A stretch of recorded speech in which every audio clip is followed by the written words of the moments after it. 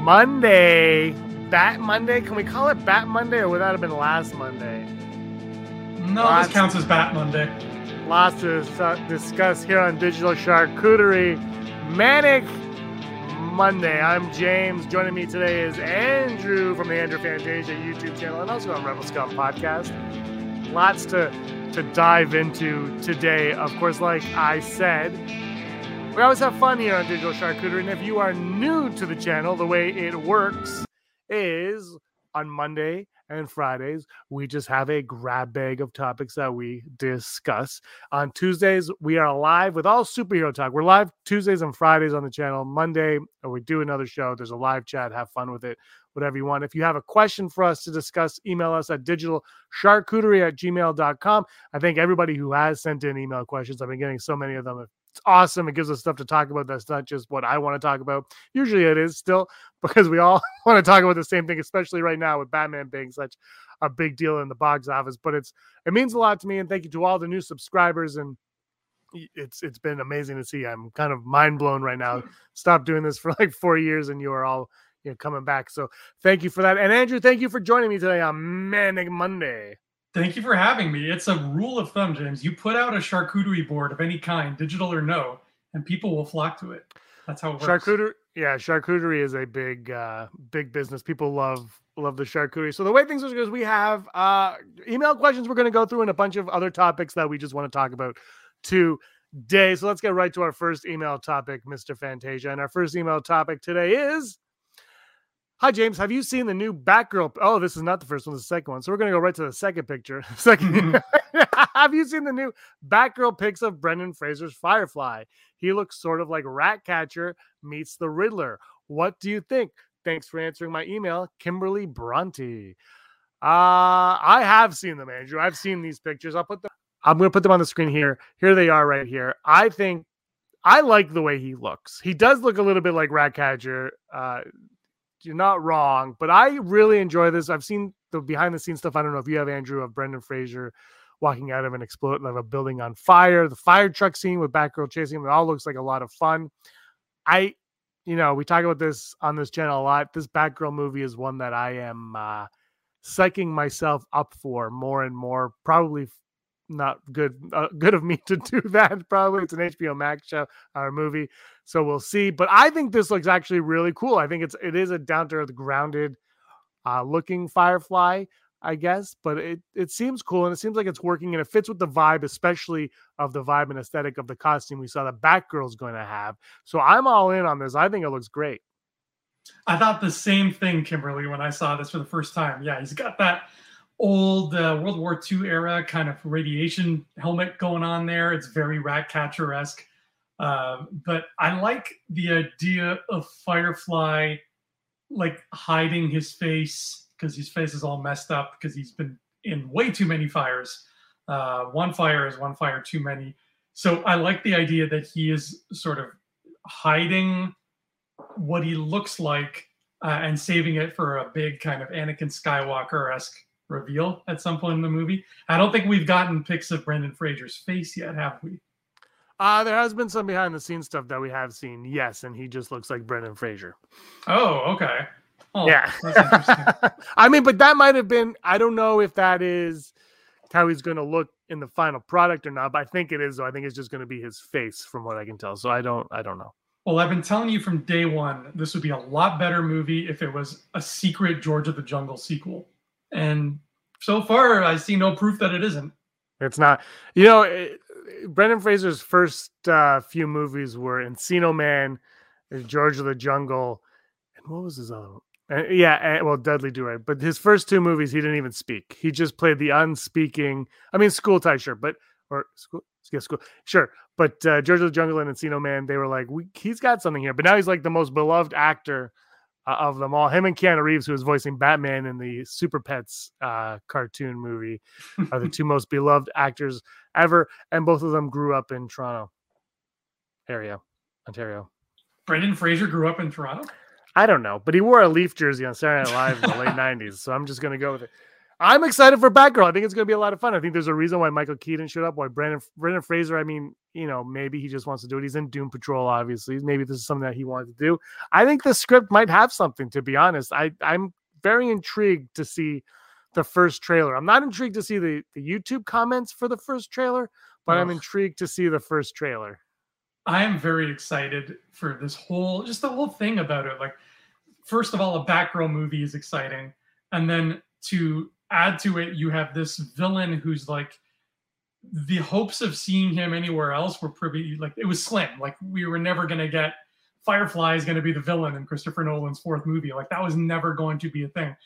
So to finally see Firefly, a guy like Firefly, who's a C-list Batman villain, maybe, pop up in this, and to finally get like a big screen version of him, even though it is HBO Max, and have him still flying around Gotham, and to top it all off, you've got Keaton.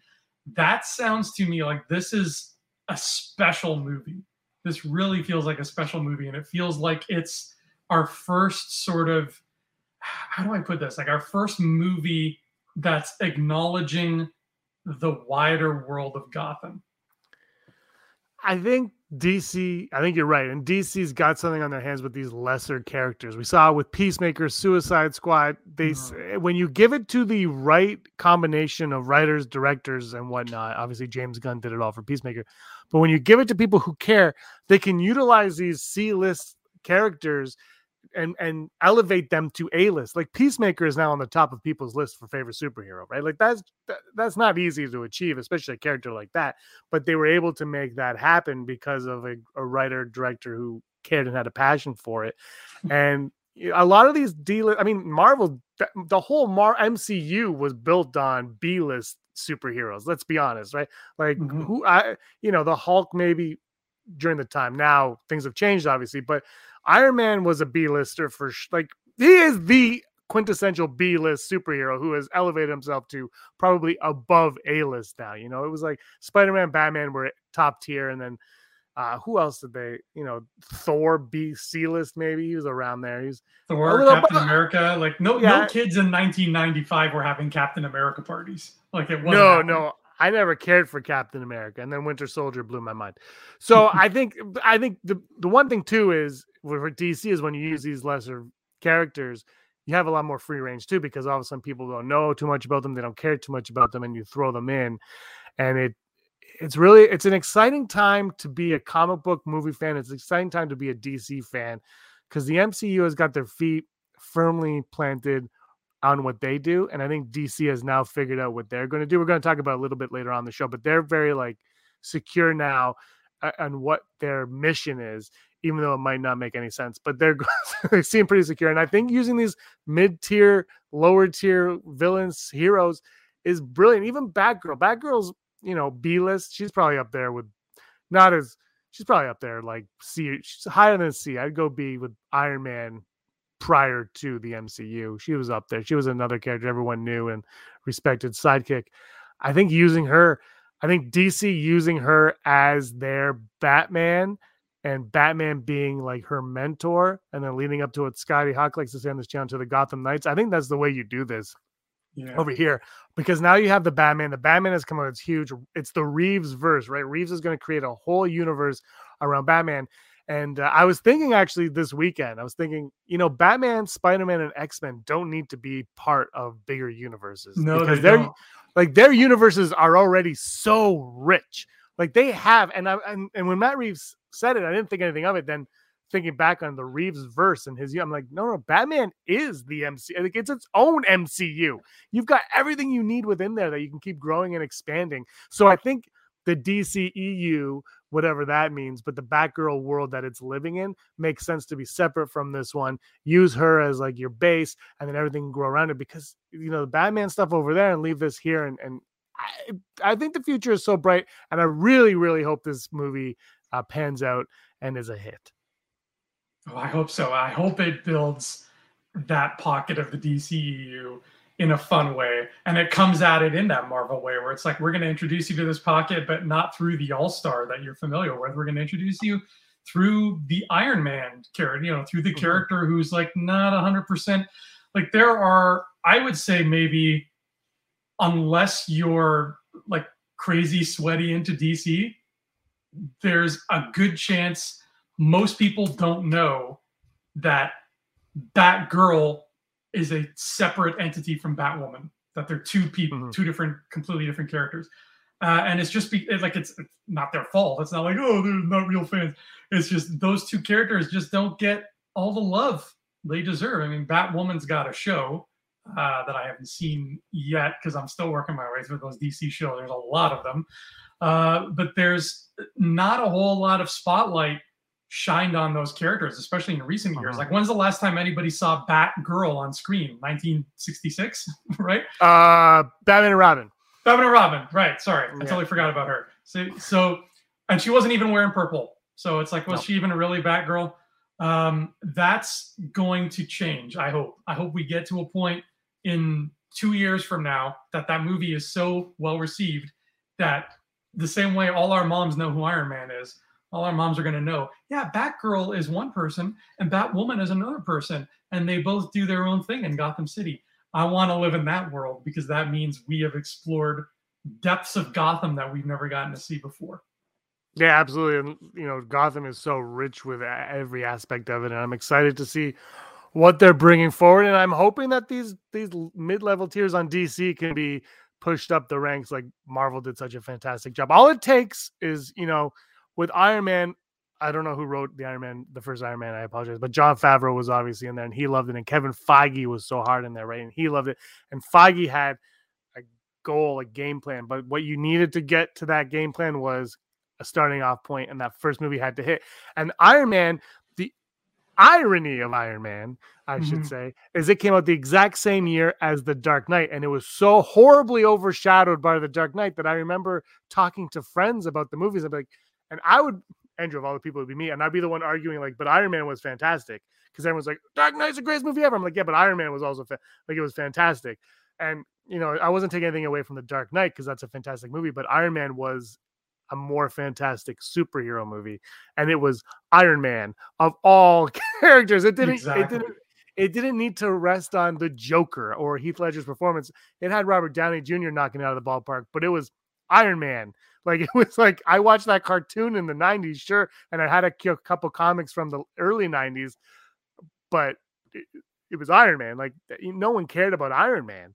And, when you got an Iron Man comic, I was like, yeah, I just grabbed this because, whatever. But this movie was fantastic and got overshadowed by The Dark Knight. And what I always find funny is that was like the turning point in superhero movies where somehow, the dark and gritty stuff kind of went to the side, and MCU was like, no, we're going to bring back the hope of superhero movies and color and all that stuff.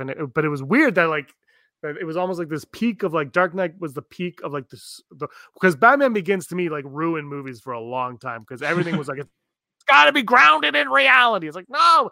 And then Iron Man was the one that kind of broke away from that mold. It's like, but even Iron Man 1 was still somewhat grounded in reality to a degree, like an Iron Man reality. Like, it still had to live within Iron Man. And then when Thor showed up, they were like, all bets are off. Yeah, to a degree. Like, Iron Man was never afraid to have a vivid color palette.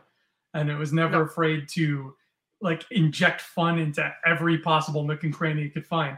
And I mean, you talk about like, yeah, what a summer that was, right? From May to July, we had those two completely disparate movies. But like the overshadowing, you're right. I totally forgot how much Iron Man, because back then there was no MCU yet. So it's not like everybody was like, yes! No one even knew to stay for an end credit scene at that point. No, that was just a rumor. People were like, I think there's a scene. And I mean, we can't, I can't overstate this enough. Yes, you got Heath Ledger's Joker, arguably one of the best Jokers that's ever been shown to us. But on the flip side of that, you got Jeff Bridges coming along, giving us a comic book character that people cared about and knew about even less than Iron Man. And to this day, James, he is still in my top 5 Marvel villains. Really? Yeah. He was actually a really good villain. The problem with that villain is every villain in Marvel after that was that villain. That was the problem. But this is the thing when we talk about the Batverse anyway, is like, and Batgirl can utilize it, is Batman and Spider-Man have the best villains of all the comic book characters ever. And the Marvel, other than that, like Marvel's got a couple other ones, obviously Doctor Doom and stuff like that. But like, there's not, I couldn't name you an Ant-Man villain. Do you know? I mean, Superman has Lex Luthor, but that's Brainiac. So yeah, utilize it. Make Batgirl good. Just make Batgirl good. That's all we're asking. Make it good. For me, it looks like it's going to be good. So we talk on this channel on Tuesdays about superheroes. Scotty Hot really wants this movie to be like an R-rated, almost dark, gritty, bloody. How do you feel? How would you like the tone of this Batgirl movie to go? No, I don't want it to be R-rated. I don't know how old Batgirl is supposed to be. I don't know if she's like 18 or if she's 30. Like how literal are we talking when we say the word Batgirl? I'm hoping she's in her 20s. 20s sounds right to me. That's what I'd like to see. Like how old she was basically in the Adam West show. Like she seemed like she was early 20s, just out of college, whatever. I don't mind if it's dark because I feel like Gotham should be dark. But I don't want like a super brooding R-rated. I don't want this to feel like the Batman. I'd much rather it feel a bit more heightened, a bit less realistic, because the DCEU is like that, and it has kind of made its mark being about things that are a little off kilter from humanity. Like it's about people who are basically gods. So even though she doesn't have powers and Firefly doesn't have powers, I'd rather see it be a heightened, pulpy, comic booky kind of thing, where we see just lots of Gotham world building. That's what I want to see. Lots of the world building of just walking down the street and seeing like graffiti that says like Two-Face rules. I just want stuff that shows us that this is a rich, thick Gotham, and we're just dipping our finger in the milkshake. Yeah, I don't know how I feel about the rating. I love Peacemaker, and I don't think it would be the same R as Peacemaker. And I don't know what an R really means other than blood and swearing and maybe some nudity. And we're not going to get nudity in a superhero movie. Well, I shouldn't say that. We're not going to get nudity in a family character. Peacemaker, you're going to get all you want. Suicide Squad, sure. But like in the Batman, Superman, Spider-Man, you're not going to get nudity. Blood, maybe, and swearing every once in a while. But I loved Logan, but there was a few times when they throw out the F-bomb and I got taken out of it a little bit. Cause I was like, like just cause you can doesn't mean you should. Yeah. And sometimes I find when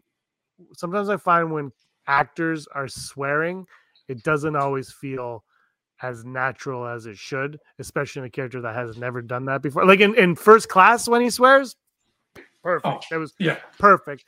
But and look, not all the. I'm not saying every time he uses the F-bomb in Logan, but there was definitely one that I remember watching in the theater, being like, "Nah, you just did that because you could, not because you needed to."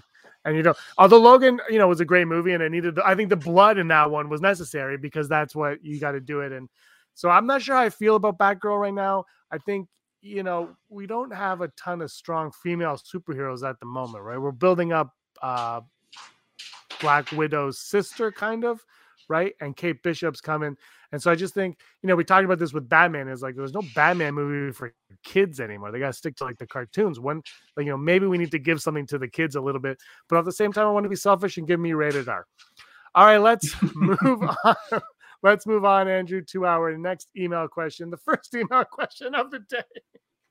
I see lots of comments comparing this Batman to The Dark Knight. I don't think that's fair, as both of these movies are very different. I wanted to know your thoughts and how Batman compares to The Dark Knight in your opinion. Thanks for taking the time to answer my question. You're welcome, Bridget. Dark Knight and Batman, Andrew, this is going to be a debate that's going to go on for years and years to come. And I think right now we're too early in the Batman. How many times have you seen the Batman? Just once. Just the ones you didn't? Okay. Rob is on his third showing as we speak. Yikes. I know. That's 9 hours of your life, which is great. It's a great movie. But this is going to be the debate of debates for a long time for Batman fans. And I think I tweeted out the other day that I don't think we should be comparing them. We can love them both. I don't know why we have to be like one's better than the other, but it's inevitable. Exactly. That's going to happen. Bridget's going to happen. For me, out of the theater right away, I got to give the nod to this one, The Batman. And I want to really think about why, Andrew, and I want to explain why. And because The Dark Knight is a fantastic movie. It wasn't nominated for Best Picture, and then the next year they bumped up the Best Picture nominees to 10 because The Dark Knight got denied. This year, oddly enough, because Spider-Man got rejected, even though I don't think Spider-Man No Way Home should have been nominated for really anything. Well, not anything, but like the Best Picture. Now they're having the fan favorite just so that Spider-Man can win it, and it's clearly the front runner because whatever. So they whatever. Everyone loves Spider-Man. I'm not saying that, but it was not a Best Picture movie for sure. There should be an Oscar category for holy shit, I can't believe they actually pulled this off award. Yeah, that's what Spider-Man should win. Yeah, that's what it should. Because it wasn't a Best Picture. It was a lot of fun. It's a great movie, but it's not a Best Picture film by any stretch. Mm-hmm. But The Dark Knight, I think The Dark Knight was, and I think this Batman is as well. But this Batman gets the edge for me. Very slight. It's a very slight edge. And this is probably, I've only seen it the one time also. So time is going to tell. And I might backtrack this in 4 months, like you said, and come out and I completely hate this movie on every level. And I do think this movie is going to get overhyped, and it's going to get over scrutinized as well because of how good it is, right? Because it's really good, but it's really good here. It's not really good here, and there's going to be a dividing line for people who like this movie, right? It's not fun like Spider-Man No Way Home. But the reason why, for me, Andrew, this is going to get the Batman will get the upper hand in comparing it to The Dark Knight is both movies are way more similar than I think I realized when I went into it. This movie is very similar to The Dark Knight. The Dark Knight takes a left turn, and this one takes a right turn. And they're both movies about Batman's effect on Gotham. And one effect on Gotham is people want to be Batman and heroic, but they wear hockey pads. And in this one, it's creating, it's not, this one is having a different effect, not the effect that Batman wants. It's turning Gotham against itself because he is vengeance. He is scary. So it's making people feel free to bring that out, which is, I won't say what it is, but it's very similar to recent current events. And this was not even going through my head when I watched it, but I'm like, this is what happens. So you give people an out and they will take it. They're going to use it. You give them a path, they'll go down that path. And the Dark Knight kind of uses it in one direction, and the Batman takes it in the other direction. And by the end of the Dark Knight, he has to be, the victim, basically, the one to take the fault and the blame of Two-Face, because you can't let Harvey Dent's the White Knight. Whereas in this one, it ends up with him realizing that vengeance isn't what Batman is about. Hope is what Batman is about. And I just thought that was, I was like, that is perfect. And maybe how they got there, some people are arguing whatever, but I think that extra Joker scene, which I called, if that would have been in there, that might have even helped it a little bit more. Or more, it might have been too much because we do get it later on. That's why Matt Reeves said they cut that scene. So look, they're great movies.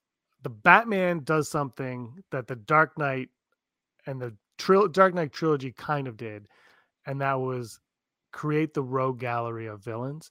I think this movie did it better than the Dark Knight in that aspect. I think the Dark Knight had Scarecrow, which I love. I love that he showed up and he did his little thing. But then you have the Joker and then everything around it. This one, you utilize the Penguin, you utilize Falcone, you utilize Catwoman, you utilize that onion-faced drug dealer guy who robbed the grocery store, who is now my favorite. That's my favorite costume. Yeah. You had Two-Face's goons running the nightclub, the twins running the nightclub, and it's just, it utilized all of that, but it didn't connect them. Like in The Dark Knight Rises, they connect Scarecrow, and I love that scene, don't get me wrong, but they connect. But this one was like, there's a plot, and they utilized the characters in Batman for the plot. They didn't have to make up new characters to fit into their narrative. They use the ones that we know to fit into the narrative. And I think that is where I give the Batman the edge. Again, they're both probably 9.5 out of 10 for me. So I don't think it's worth arguing, but that's my current state of thinking as it goes on. Again, 14 years from now, when I've had 14 years to watch this movie and think about this movie. But I will say, as much as I like The Dark Knight, I watched Batman 89 and Batman and Robin more. I don't know why. Only those two. I know Batman Forever is my Mask of the Phantasm is the best. But I guess I watch all the Batman movies quite a bit. But the Dark Knight and the Batman are very similar. And the other thing, which is so completely personal to me, is I love the voiceover film noir. I preferred that take. That's just a personal opinion. I preferred that take to it than the heat of Dark Knight. And that's just a personal thing. And again, they're both 9.5. You know what? The Batman is 9.6. Dark Knight is 9.5, just so that I have to pick one over the other. But Andrew, why don't you give your opinion? You can't talk about Rises. This is just Dark Knight and the Batman. I know you're a big Rises guy, so your turn. Go for it. Yeah, this is a good question, Bridget, and it is something that I think people are gonna be. You won't be able to escape this question for like the next year, probably even until the Batman 2 comes out. But yeah, I'm in the minority. I actually prefer Rises to the Dark Knight. I don't think the Dark Knight is bad. I just like Rises even more. But I think right now, where my heart is taking me, and it's completely close, like these are the margin between them, you can't stick a nail file through. It would be Dark Knight Rises, the Batman. And that's recency bias for sure. That's Riddler bias for sure. But it's just coming from a place where I feel like the Batman has the best of both worlds in what I like to see in terms of a Batman story. Because the Dark Knight trilogy, as awesome as it really is, like you said, James, it's heat with Batman characters in it. It's a Chicago mafia movie that just has, Bane pops up every once in a while. This movie, this new one, Gotham feels the way I've always wanted it to feel, which is it's this heightened world that's otherworldly. And it's not quite Earth. I can't walk out my door and go to Gotham. The Gotham in the Nolan movies, I feel like I could, drive somewhere and I could be in that Gotham City. This one, I can't feel that. And it takes me back to that feeling of seeing Tim Burton's Gotham and Schumacher's Gotham and how much that blew me away. And the Gotham from the Arkham games too, and how it's just like, there is no real city that looks like this. And I love that because everything is just slightly bigger than life and bigger than it normally would be. And roads go on a little longer and bridges arch a little more and statues are a little bit taller.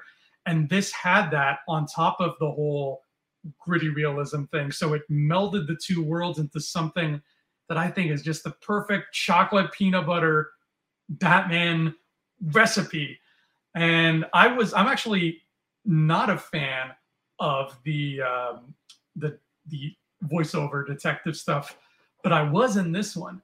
And I'm usually not a fan because most of the time, especially when it comes to comic book stuff, it's that Frank Miller narration. And I don't care for Frank Miller. I think he's always trying too hard to be badass. It's like he's a 14-year-old boy stuck in an old man's body. And he's like, what's the most badass thing I can say in this voiceover voice? And as soon as this movie started and Batman was doing the voiceover, I was like, oh no, what am I in for? But the voiceover here ended up being great. It didn't bother me at all. It felt classy. Frank Miller never feels classy to me. So it took that class, it added all the things that I love. It mixed Batman with realism and with fantasy in all the right ways. So I think with that mixture, if we're excluding Riddler, because I'm always going to prefer Riddler, that is what elevates this to me above the Dark Knight and the Dark Knight Rises. It's got all those things firing on all those cylinders. I love it. Yeah, and to your point on that, Gotham was a huge character in this. It was a character. The Batman Begins, it felt like it was going to be a character, and then by the time we got to Dark Knight, it's like, nah, it's Chicago. And this one had a lot of Chicago in it, but it wasn't Chicago. It was like you never quite knew where you were, but you always knew you were in Gotham City. The other thing with this one, I touched this on our spoiler review a little bit, was it really felt like it was connected to the Adam West Batman. Now, not in tone or style, but you had a phone, like the freaking bat phone. It wasn't red, sure, but it was like an old-fashioned dial like phone. Yes. It didn't have Aunt Harriet in it, but it had Dory, like and there were like little things that I'm like, this feels like this Batman that I knew. Like it was taking me back, but it was also I'm 40. Like it was kind of like it was like, here's what you liked when you were a kid, here's the adult version of what you liked as a kid. That's kind of what it was taking me as too with this one. And I really appreciated all those little touches to it. And I said this again, is like they're both grounded in this reality, but I feel like this one's a little bit more of a fantastical reality. Mm-hmm. And I'm really curious where they take things. I don't think it's going to ever go over the top, and I don't think we're ever going to see a Superman. And again, like I said off the top of the show, the Batman universe is as deep as the DC and Marvel universe is on its own. It doesn't need to have Superman. It like just let these characters be and breathe and bring them all in.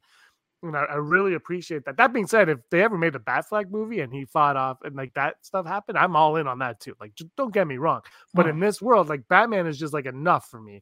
And the Batman villains are enough. And I think when you have the Two-Face goons, whether that's that might be just a little Easter egg, the twins, that might be your Easter egg. But it also opens a door to, well, Gil Colson was a DA. He's gone. They need a new DA. Who are they going to bring in? You're going to bring in this, and cast Billy D. That would be amazing. But, like you have these little breadcrumbs spread out. There's opportunity.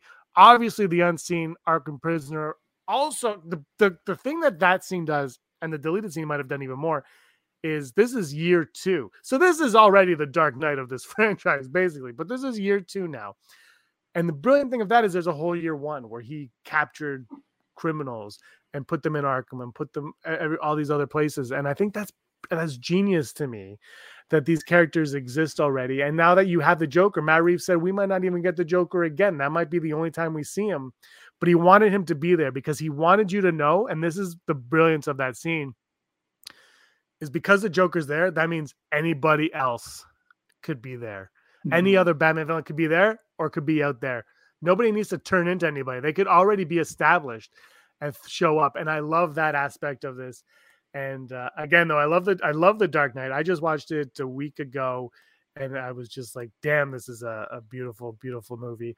And this movie, though, final thought for me, Andrew, on this one, then I'll let you take is this movie for me is very similar to The Joker in that they just kind of made a movie and they wanted to make this movie, and here's the movie they make, and they based it off of the old 70s and 80s stuff, and they did what they wanted, and here you go, take it or leave it. That was my biggest takeaway, was I'm like, this is more like The Joker than like The Dark Knight, even though those two will always get compared.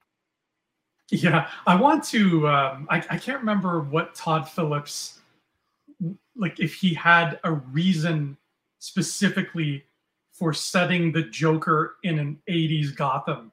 I don't know if that was a nod to a specific comic or what his reasoning was behind making it a period piece without really being a period piece. I think it was just to make it the King of Comedy, the De Niro movie. I think that's all he wanted to do. He just literally just wanted to make that movie. He's just like, yeah, let me just slap a clown coat of paint on King of Comedy. I'm really curious why that got, but that's a question for another day. But yeah, this Gotham, the Batman's Gotham, is right where I want it to be, and I want them to go even further with it. Like I feel like, is it Max Schreck's company where his logo is just that big smiling head? Is that what? Yeah, I feel like that head would not feel out of place in this Gotham. No, that's what I love. And you've played the Arkham games. Like, you stand on a rooftop, you see a sea of roofs and water towers and radio towers and like way more neon than any real world city would have and all the colors of the rainbow. I'm like, that's Gotham for me. So get that going, get us more of that. And I'm never leaving the theater. I'll just keep watching them on repeat. And I hate long movies. I'm not into long movies, but this one I sent a text to my wife when I ended in the theater. And I said, we're going to stick around for the next showing. And I totally would have too. I was like, I love that movie. It was really good. Let's move on now. Andrew, we're going to talk about what should have been the first topic of the day, but I screwed up. So we're going to talk about Robert Pattinson as Batman. We're going to keep the wings going. Robert Pattinson, Batman.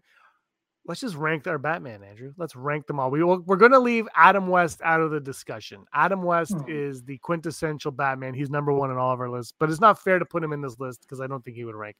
But where would you put Robert Pattinson in your list of all time favorite Batman?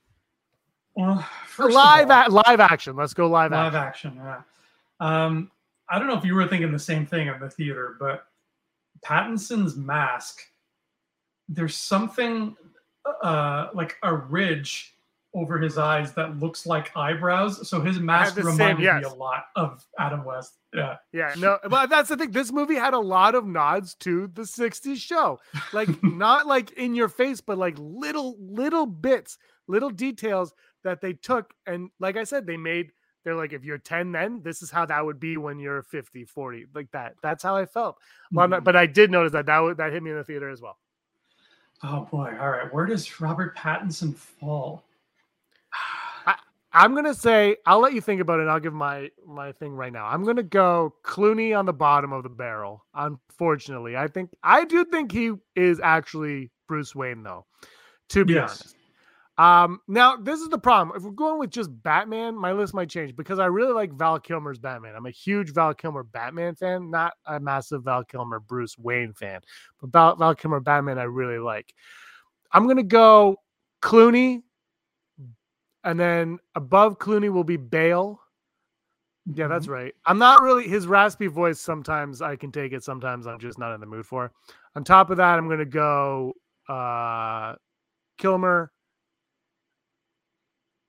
Keaton, Pattinson, Batfleck. That's a good ranking. I like This is the thing, though, is we've had one movie with Pattinson and I've had one screening. And his Batman is really fantastic. He's like a fantastic Batman to me. His Bruce Wayne is what's going to divide a lot of people, I think. And it's not his performance as Bruce Wayne. It's the character that he's portraying as Bruce Wayne. Whereas, like, for me, Val Kilmer, I didn't think he portrayed Bruce Wayne. Like, his performance as Bruce Wayne wasn't top notch for me. Whereas Pattinson, his performance was amazing as Bruce Wayne, but was the character of the Bruce Wayne that I wanted. But he's my number 2 Batman right now. I just think he's phenomenal. And while you're still thinking, Andrew, they have been doing polls all across the United States of America for your favorite Batman. And Ben Affleck has actually been edging out Michael Keaton on most of those polls as their favorite Batman. Nice. Well, I think so. I thought he was a great Batman. I know people are like, he didn't get a solo movie. He deserves it.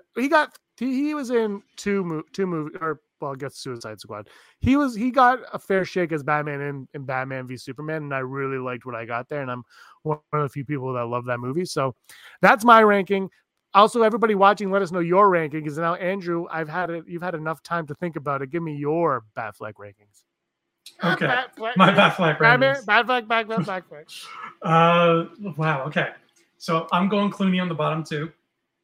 Movie is fun, but he's not Batman for me. Next, I'm going Kilmer. That movie's fun. Yeah, I'm going Kilmer next, only because I've only seen Batman Forever one time. And every time I think of that movie, all I can think of is Jim Carrey as the Riddler. Like, I can't even picture what Kilmer's bat suit looks like. It's completely blank for me. If I remember right, I think the logo is all black with the circle around it. It's basically the yellow Keaton symbol, but all black. Yeah, right? That's when they started to get rid of color off the bat suits. Yeah. So Kilmer Batman, I couldn't quote one line of his. Like, he's completely off my chart. Tell me, Doctor, do you like the circus?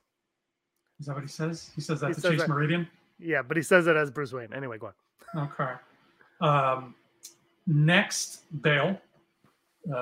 He was a near perfect Bruce Wayne. I think he looks like Bruce Wayne, as if the 90s cartoon came to life. That's Christian Bale. Yes. But his Batman was not on screen a lot, and those are not short movies. So he does not get a whole lot of time in there. And when he's on screen, it's kind of silly how he sounds. So he's not quite there for me. Now this is the tricky part. Because this is hard because it's you've had one that's been your Batman since you were 2 years old. I know. Then there's another one who kind of came in last minute and kind of did a great job, but didn't really get the recognition of the part they needed. And then you got one that you've just watched, like once. It's tricky. I think I'm going just based off of the arcs that they have and the personalities they bring to the table and everything. I think I'm going to go in this case, and it's close. It's very close again. Affleck, Keaton, Patterson, but it's like I feel like a slight breeze could change that. You know what I mean? Pattinson's Batman is closer to Keaton's Batman. Affleck's Batman is a completely different, like on a completely different level. Like I'm kind of glad that this is the Batman that we got after the Ben Affleck Batman because it's so different from the Ben Affleck Batman. Yeah, like Ben Affleck's Batman is superhero Batman. This one's detective Batman, and Keaton's isn't really detective, but he's more similar to this one than they are to the Ben Affleck one. So it's. Would you watch a Ben Affleck solo Batman? Oh, 100%. Yeah, of course. I think we have to also take into account something Pattinson did really well is that the Nolan trilogy is supposed, especially, the first one, Batman Begins, it's right there in the title, is about the Bruce Wayne becoming Batman story. But he felt like the same guy with the same knowledge in part one that he did in part three. Whereas with Pattinson, I really feel way more that this is a young Batman who is still starting out and he's not quite as sure of himself and is not quite as confident as we know Batman eventually will be. Right? Like, I feel like in Batman Begins, he has the same level of confidence and skill that he has in The Dark Knight Rises, except now he can climb out of a well at the end. The Pattinson, though, feels like there's a lot more room to grow. So that makes his Batman more interesting to me. It's just funny how, Batman Begins was like touted as like he's young Batman, he's starting out, he's fresh, he's new. But this feels more fresh and young and new and inexperienced than that one did. You know what I mean? He's really trying to figure out, which is why I think it's great that the Joker's already in prison or in Arkham, because the Joker would be the bad guy that the Dark Knight version aside, the Joker's like you say, he's like, I have a bomb, come and get me. Like and this version of the Joker, according to Reeves, isn't quite the Joker yet. So he hasn't even figured it out yet himself, but he's just like, I'm crazy and I'm hideous and stuff like that. So he's kind of doing it. And I think that's the perfect reason why he could already be put aside and Batman would have got him already. That's like low tier villainy right there. And the Riddler's like top tier. And he's like, I'm going to up your ante, but his smarts get to him. And that's what it's great. It's great to see the arcs of the Batman that we've got. And Keaton's didn't have too much of an arc though. They weren't really concerned with that. I find the Batman movies until like now, they haven't really cared about Batman. Like Batman's just kind of been like secondary to Bruce, like you said, to Bruce Wayne, especially the Nolan ones, right? Like even, and we talked about this on the spoiler, I think the spoiler or the non-spoiler review, which I can't remember which one, but we talked about how when Ben Affleck was cast as Batman, they asked Matt Damon, and Matt Damon said, well, the acting is Bruce Wayne. You don't have to act as Batman. And Robert Pattinson acted the hell out of Batman. He was you know what? I'm going to change my list because his acting was phenomenal. His eye acting that he did was like, that was the best. Like, he didn't say anything. He just like look and you're like, holy, I see what's going on here. And he had this, like, his walk was like, he walked so upright and like he took his steps carefully. And like it almost felt like he knew he was in over his head, but he also knew how to get out of it. That's how I kind of felt the whole time watching him. And I love that this movie made Batman the lead. Like they thank you for making Batman the lead, and his character had a character arc. His character, and I do think Ben Affleck's Batman had a character arc, but it's such in like all the other characters that it's kind of like it's not the main focus. But his character, obviously, through Batman v Superman, he learns to become the hero once again. And this one is the story about him first, like we said earlier, like the vengeance, and now it's the symbol of hope, and just great stuff. And in the comics too, we can't forget, and even in the cartoons, Batman is written differently when he's a part of the Justice League. as opposed to when it's a Batman story. There's just something different about the way he acts. He's around these other people. He gets quieter. Like it's almost like two different characters in a way, compared to just a bare bones Batman story. So that's what Batfleck gave us. He gave us that version of Batman, the version who's playing on this team. He's just one of the Beatles. He's got to sing in harmony with everybody else. So it's to compare him. You almost have to put an asterisk next to him because of that. Yeah, absolutely. And George Clooney had a bad credit card. So once again, he is actually the best Batman because he had a credit score. He's the richest Bruce Wayne. He is. There you go. Let's move on to Moon Knight. The show Moon Knight, Andrew, is coming on March 30th. You are going to be doing Infinity Rewatch right here on the channel with Ryan J. Whitehead. I think the Thursdays, is that what you said? The Thursdays after the show plays, you'll be on here talking about that show, rewatching it, living it all over again. And you guys love your MCU over there. Love talking about it. Ryan is a huge Moon Knight fan. Can't wait for this show. It's going to be TV 14, so it's going to be, Kevin Feige says they're not holding anything back. They're not holding their punches. We'll see how that's going to go. But recently, the showrunner, Andrew, has said that he believes that the purpose of this show is to drive Moon Knight towards the Avengers, to become part of the Avengers. I was reading that and I said, yeah, maybe. I like the Midnight Suns idea of it. I think the way that MCU is going, it's going in this supernatural horror direction. I'm kind of really intrigued by that. We talked about Michael Giacchino doing Werewolf by Night. He's directing that, and that's coming, and Blade's coming, and Punisher's going to come on. Punisher's coming in. We know all that stuff's coming. It's getting fantastical. But how do you feel about Moon Knight being part of the Avengers? See, that's a tricky thing to say because I don't know as much about Moon Knight as my co-host Ryan does. He is a Moon Knight fan to the extreme. He could tell you a lot about him. But based on what I know about Moon Knight, I know he's got either dissociative identity disorder or multiple identity disorder. I can't remember which.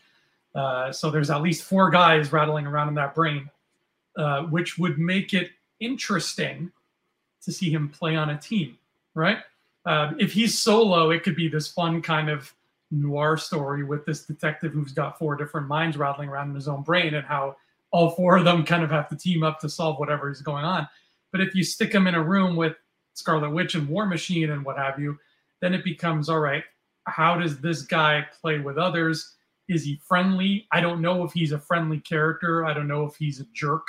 I really have nothing going into the show except he's got a cool costume. I don't even know who his villains are.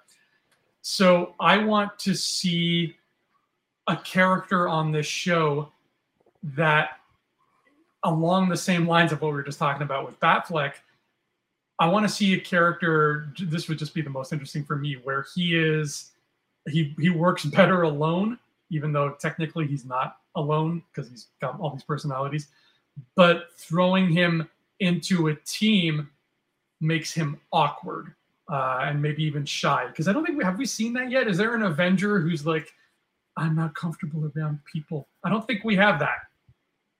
So I think if it's something different, at least I'd like to see that. So if we are going to get him as an Avenger, throw in a character dynamic that we haven't seen yet. And in terms of the Midnight Suns, we have enough characters now. I mean, depending on what happens with this X-Men shenanigans, we're going to have more than enough characters. But we have so many characters now in this franchise that having more than one team isn't outside the realm of possibility anymore. And that could make for some interesting stories down the road. You know, Avengers versus Midnight Suns, Avengers versus West Coast Avengers. I don't know. What are they going to do? But you could really play with that in a bigger way than Civil War did. Civil War just kind of took one team and split it down the middle. With this, you could really have, I'm thinking Lost World, Jurassic Park. You got one team going to the island. You got a whole other team going on the island. They both kind of want the same thing, but maybe they don't all get along. And somebody is Pete Postlethwaite. So that's always going to throw a wrench into the equation. So get Moon Knight on a team, get him awkward. Let's see him have some awkward interactions with his teammates and make him be a shy guy. That's what I want to see. And then maybe have some other teams in there for good measure. Because James, Midnight Suns, I think I speak for everybody when I say that's something we all kind of want to see happen too, right? I think it'd be cool. I think that's, like Netflix did their Defenders, and I think that's something Disney Plus can maybe work towards, right? With Midnight, and then because Werewolf by Night, that's also going to be Disney Plus. So if these characters are living on Disney Plus, aside from Blade, obviously, why not just put that on Disney Plus? Make that something happening there, whether it's a film or not. I don't know. I liked what Kevin Feige said, and then he backpedaled where he said they were going to make any more Avengers films. I was like, yes, that's good, because I mean, it's great. Like, it's name brand and everything, that's name recognition and brand and all that. That's fine. But at the same time, like, we've gotten the four Avengers movies. The Avengers have kind of disbanded. Like, you know what I mean? Like Stark is dead. Captain America's kind of, he can't be him anymore. Like, they're kind of like disbanded. That's not to say we can't have other teams. Like, bring another teams. They don't all have to be the Avengers. We can go back to the Avengers whenever you want. That's a well that you can tap into whenever. But I was fine. Like, when he said that, I'm like, that's cool. Like, let's move on. Let's do something else. Like, they don't always have to be the Avengers. Here's the Avengers team up. It doesn't need to be like that. It could be whatever you want. I know that I think the Young Avengers might be something they're playing with, but it doesn't need to be the Avengers. It could be Midnight Suns. They could have multiple teams. Could you imagine the MCU has multiple team big event films now? So you're like, I'm going to go watch this movie and this movie and this movie, and those ones go over here and these ones go over here, and there's all these big ones. And then, Andrew, they can have their big Crisis Infinity War event again, and then all those teams have to come together, and then that's your Avengers movie now, right? That's the new Avengers. Here we go. That was something that I really liked that Feige said. Then he backtracked. So, well, that's not really what I meant. I'm like, let's do it. Come on. Like, because think about it, if you deprive us of Avengers, Andrew, and then all of a sudden this event leads up, and they're like, guess what? The Avengers got to get back together. Then it's like, oh, there we go. If you have an Avengers movie every year, it's like that's going to take away from the brand a little bit. Like, I don't need that every day. You're giving me all this other stuff. Do it. Not every year. Granted, I am of the mind where, like, and this is just me being greedy, but when all is said and done, like, have there be 10 Avengers movies, right? Like, I'm happy with that. But I like what you're saying, like multiple teams. Then it's like, oh, this year there's the big movie with like 6 Spider-Men and 4 Doctor Stranges. Then that, like, all these teams doing whatever. And then they all come together for a giant 8.5-hour film that gets delayed because COVID-23 is closing down theaters. But doesn't Infinity War work so much better because it's the big event? Like, it's big, catastrophic. Do you know? And yes, because every character we've had, right? Yeah, it's the end of that saga. And see, I'm so curious of, obviously Kevin Feige he knows more in advance than he tells us, obviously. But what I've always been really curious about, especially after Endgame, is does Kevin Feige have a movie in mind for, like, I don't know, 2038, where he's like, this is the end of the MCU. This is it. There's no more after this. And, like, if so, how is he building towards it? And if not, what's he planning on doing? I'm so curious what that looks like.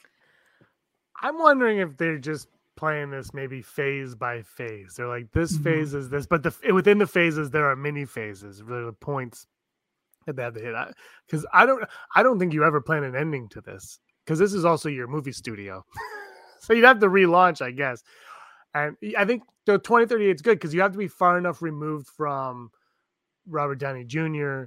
and Chris Evans and Benedict Cumberbatch to be able to reboot these characters with new actors, because that's inevitably that's going to happen. It's going to happen. I know everyone's like, there could only be one Iron Man. Well, no, there was, because he ended up sliding in right at the right time, right when they created this MCU. If they made Iron Man in the 90s, there would be multiple Iron Man actors running around like Spider-Man. Don't worry about it.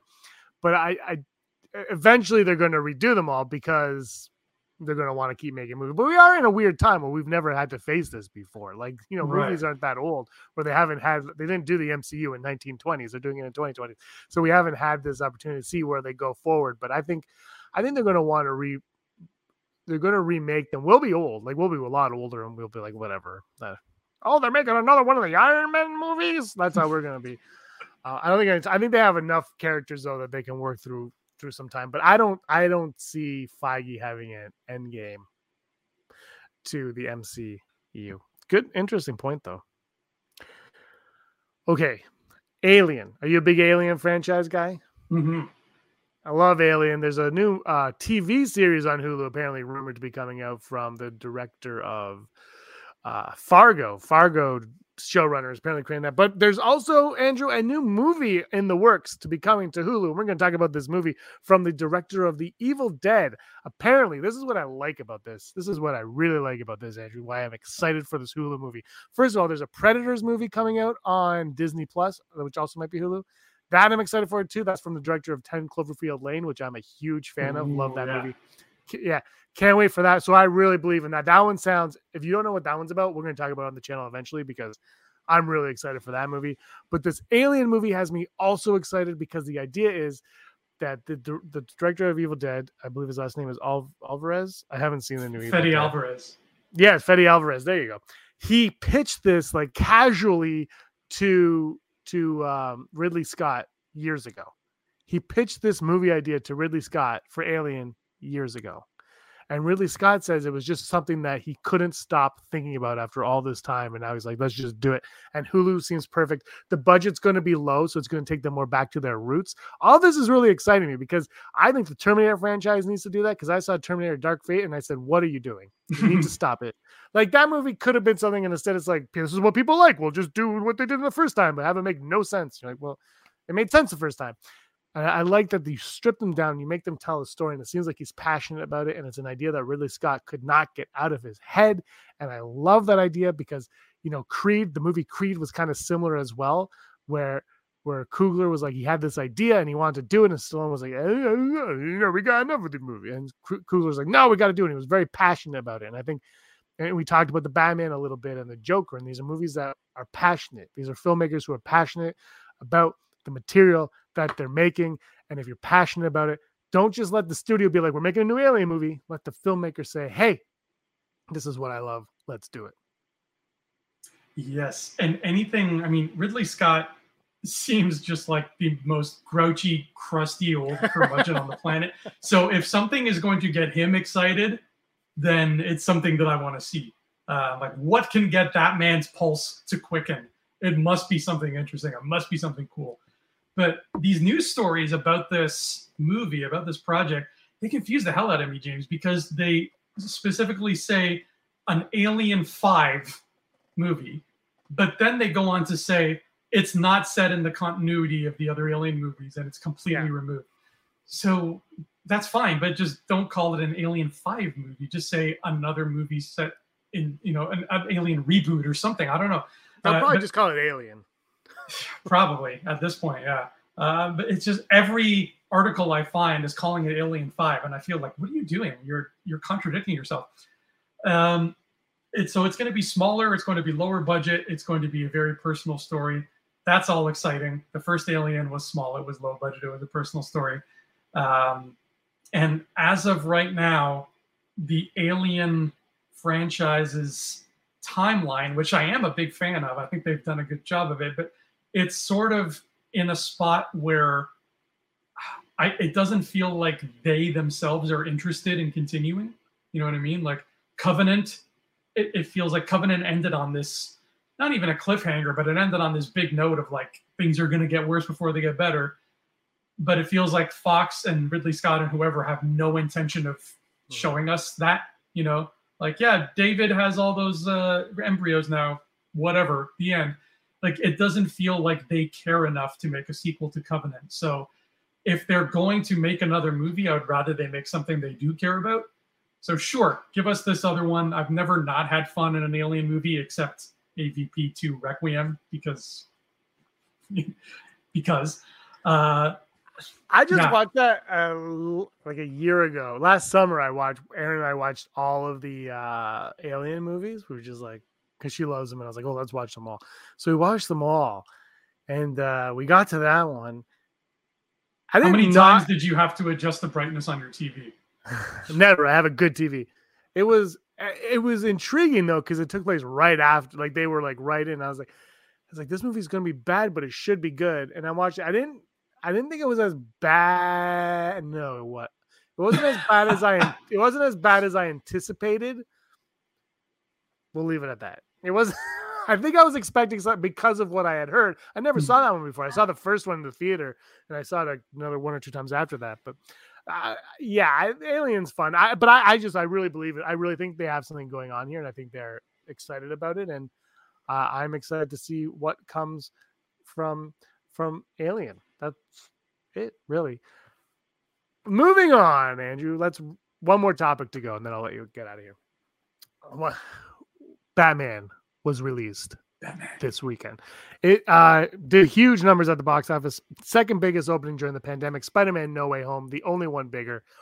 Two things that come to my mind with those is obviously these are two of the most iconic characters of all time. And Spider-Man No Way Home also had the multiverse angle, which everybody was very excited about, and they pulled it off perfectly. That made you want to go back and watch it multiple times. Batman, we'll see how many times people want to go back to see Batman.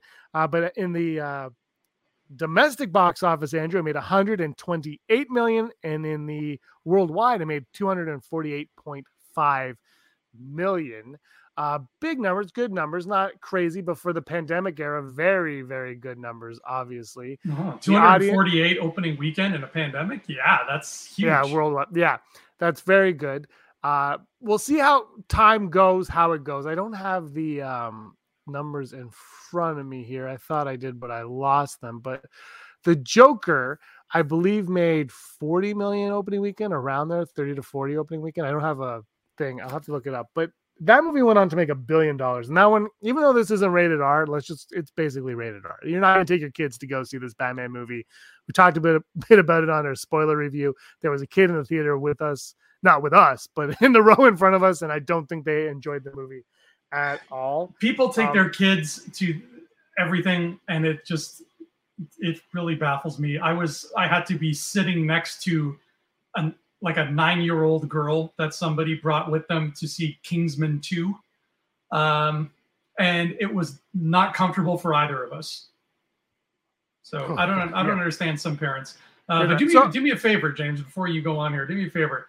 Everybody who says 3-hour-long movies can't make enough money, tell the world again how much money Batman made. I want to 248.5. I want to say the Joker made 93.5 opening weekend. It was 33 on its preview showings. I got that mixed up.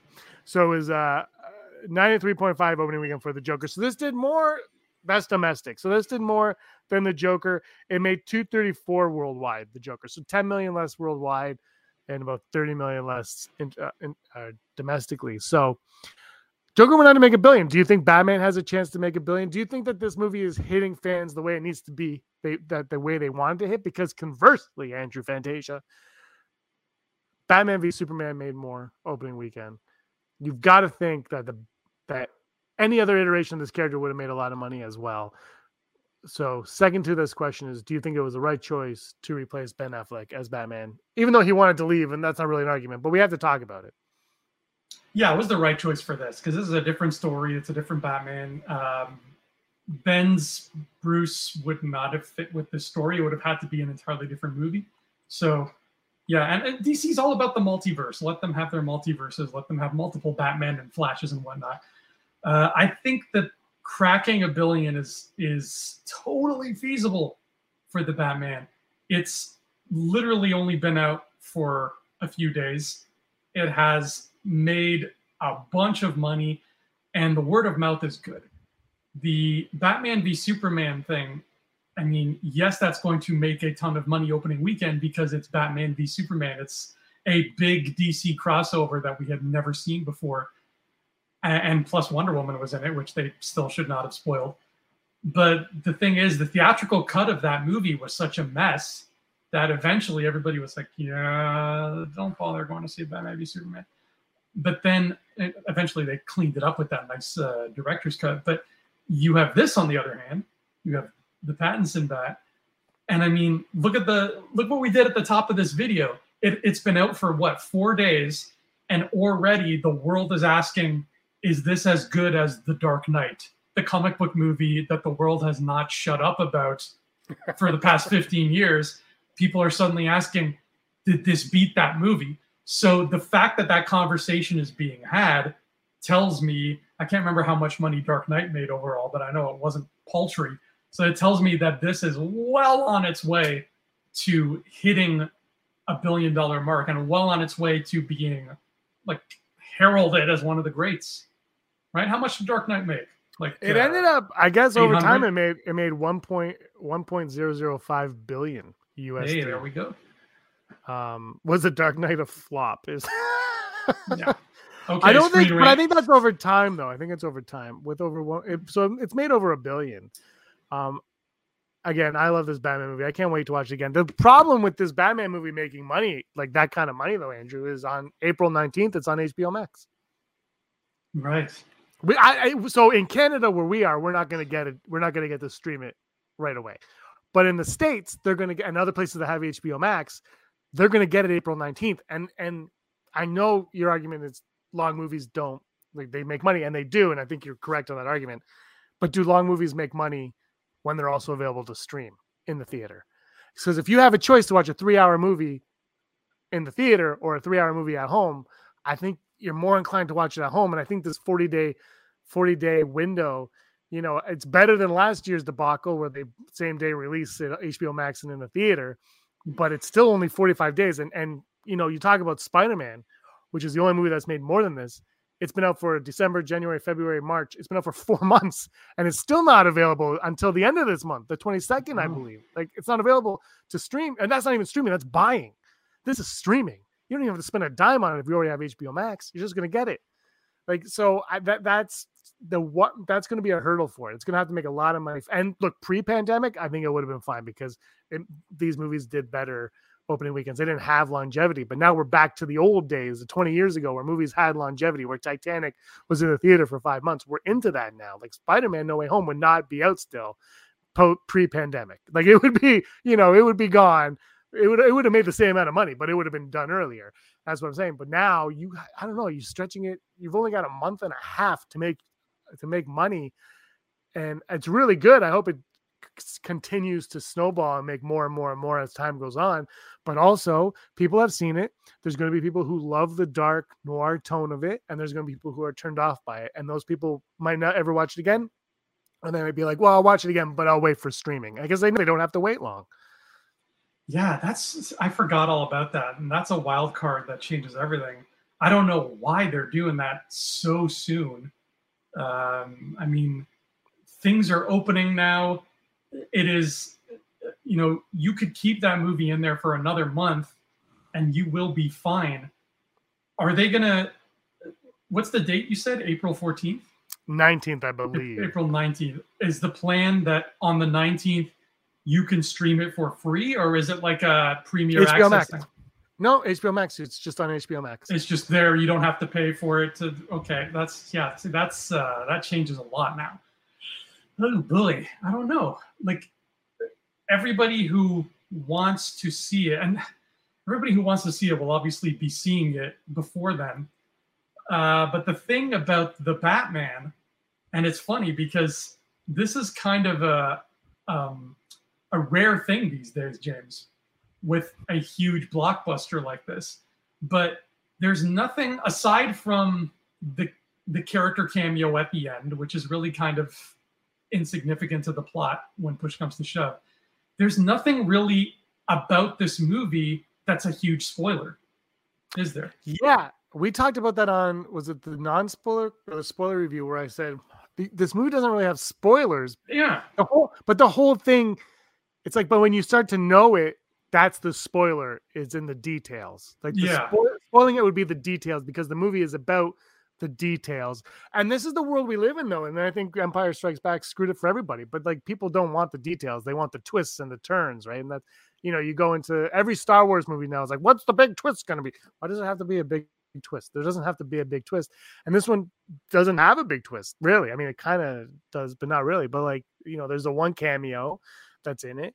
Mm-hmm. And that, you know, kind of leaked, and it's, you know, it is what it is. You're right. There's nothing to really spoil. in this movie. I don't know.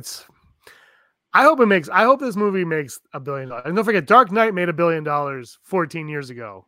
And it wasn't in 3D. Not that this one's in 3D, but ticket prices were cheaper back then. AMC wasn't charging $1 more, at least, for people to go see the movie like they are today. So I don't know. I hope it does well. I hope HBO Max doesn't poo-poo it at all. But audiences are clearly liking it. I just went on everyone's favorite website. I hate it, Rotten Tomatoes. It's still audience score is still 90%, and critics is 85. I don't think that's going to change. But the audience score, Andrew, is 90% from over 10,000 ratings. 10,000 ratings on 90%. That is a lot of people liking this movie. That's a lot of people walking away from this movie saying, I like it. That is 10 out of 1,000 not liking this movie. Like, you have a pretty good chance of liking it. Now, I could say, like, I think the runtime and because it's a slow burn, that is going to be a deterrent for a lot of people. A lot of people don't like that. A lot of people like the quick, flashy, blah, blah, blah. Here we go. And that's not what this movie is. It's not the flaw of the movie, but that's not what it is. And that's going to be either you like it or you don't. I don't know. I can't remember if he said so in our spoiler review, but if he's on his third viewing now, Rob McDonald, has he made it a choice whether this has beaten The Dark Knight for him or not?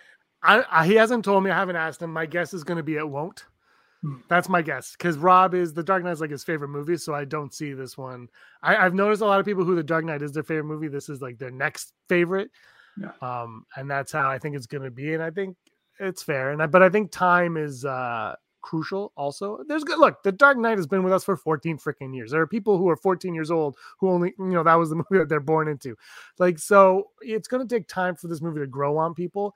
And look, right now we're high praising it. And you joked about it, but maybe when we watch it again, and we watch it again, and maybe we'll watch it again, and maybe we've had a year of this movie, maybe we go, you know what? It's just not holding up the way that The Dark Knight did. Or maybe I think this movie is going to hold up, though. I believe that in 20 years, this will be a Batman movie like The Dark Knight that we look back on fondly, and it's like the gold standard of Batman movies, of detective movies, and what. And I kind of honestly, I hope that this brings a new genre of like detective storytelling back into cinemas. Oh, same, man, same. I have so many hopes for I want this to be a trilogy too. I want them to make more, and I want them to be the same vein, like big and long and like dark and slow boil, and really just embracing the mystery and majesty of this otherworldly Gotham. And I want the Blu-ray releases to have a black and white option, because that would be so much fun. And above all, I want them to do what no Batman movie has done yet, is give the villains arcs over the course of the series. So Riddler is probably a sure bet that we're going to see him again. Yes. So get some growth for the Riddler in there, because that's one of, at this point, you've had so many Batman movies, you have to start mining the veins of ore that you have not mined yet, and that is a juicy one waiting to be mined. So if Matt Reeves is smart, that's where he's going to go. Yeah, absolutely. I think there's a lot of options for him to take with this, especially with the ending. When I first saw the ending, I'm like, how do you come out of this? And I realized there's a lot of ways to come out of that, and there are a lot of fun ways to come out of it. And again, it adds that fantastical element that he's going for, the grounded fantastical element. So I can't wait where he's going with this franchise. I can't wait for more. I can't wait for more Penguin. Penguin and Catwoman stood out a lot for me. I thought Penguin interrogated by Gordon and Batman is one of my favorite Batman scenes of all time. I just thought everything going on in there, Colin Farrell's performance, everything was just great. The way he's like, oh, why are you showing me that? No, I can't. Like the whole thing. It was just so good. It was just so much fun. Catwoman was great. Catwoman, I wasn't really sure what to make of Catwoman going into this, because we've gotten so many Catwomans and like they've all kind of been the same but different. And then when I saw like the fight, I'm like, that looks fun, but what's she gonna bring to it? And she brought a lot to it. I thought like there was a lot of character in there, and it wasn't just shoehorning in these characters. Because when they first said Catwoman was going to be in it, I was like, oh, they're just throwing Catwoman in now, like, because she's like Catwoman. Because that's how I felt when in Dark Knight Rises. Like, I like Catwoman in that movie, but it was also like, oh, they're just doing Catwoman, like, because it's got to be Catwoman. You know, it could have been anybody. But this one, that felt like the most organic, even more than Returns, of Catwoman being in a plot of a movie in a lot of ways. Like, they've put her in wonderfully. Can't wait. I hope she moves on. I hope she has a movie with Nightwing. Hey, yeah, she's in Bloodhaven. You know, something's going down up there. Yeah, but Nightwing doesn't exist. So something's going on. We're going to find out. That's going to do it for our show, Andrew. Big show, trying to figure out how to use this stuff here. Thanks for joining me today. Tell everybody where they can find you.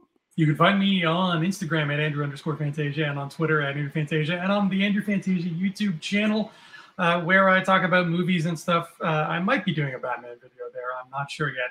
I don't do reviews anymore. I'm trying to be a little different, so I have to think of something good. Then you can also find me here where we talk about Marvel, specifically the MCU, on Infinity Rewatch, the podcast. The first one's going to be at the Thursday after it debuts, right? Yeah, so the last day of March, I think, because I work Wednesday nights, so I cannot do it right on the same day. Good. Gives everybody a day to digest it and take it in, and you can do it. So yeah, look for that show right here. Give them a follow at Andrew Fantasia. And that's it for this. Yeah, there you go. That is it for this show. It's Monday. It's been very manic. Thanks for watching. Thanks for stopping by. And until next time, may you be the master of your own universe.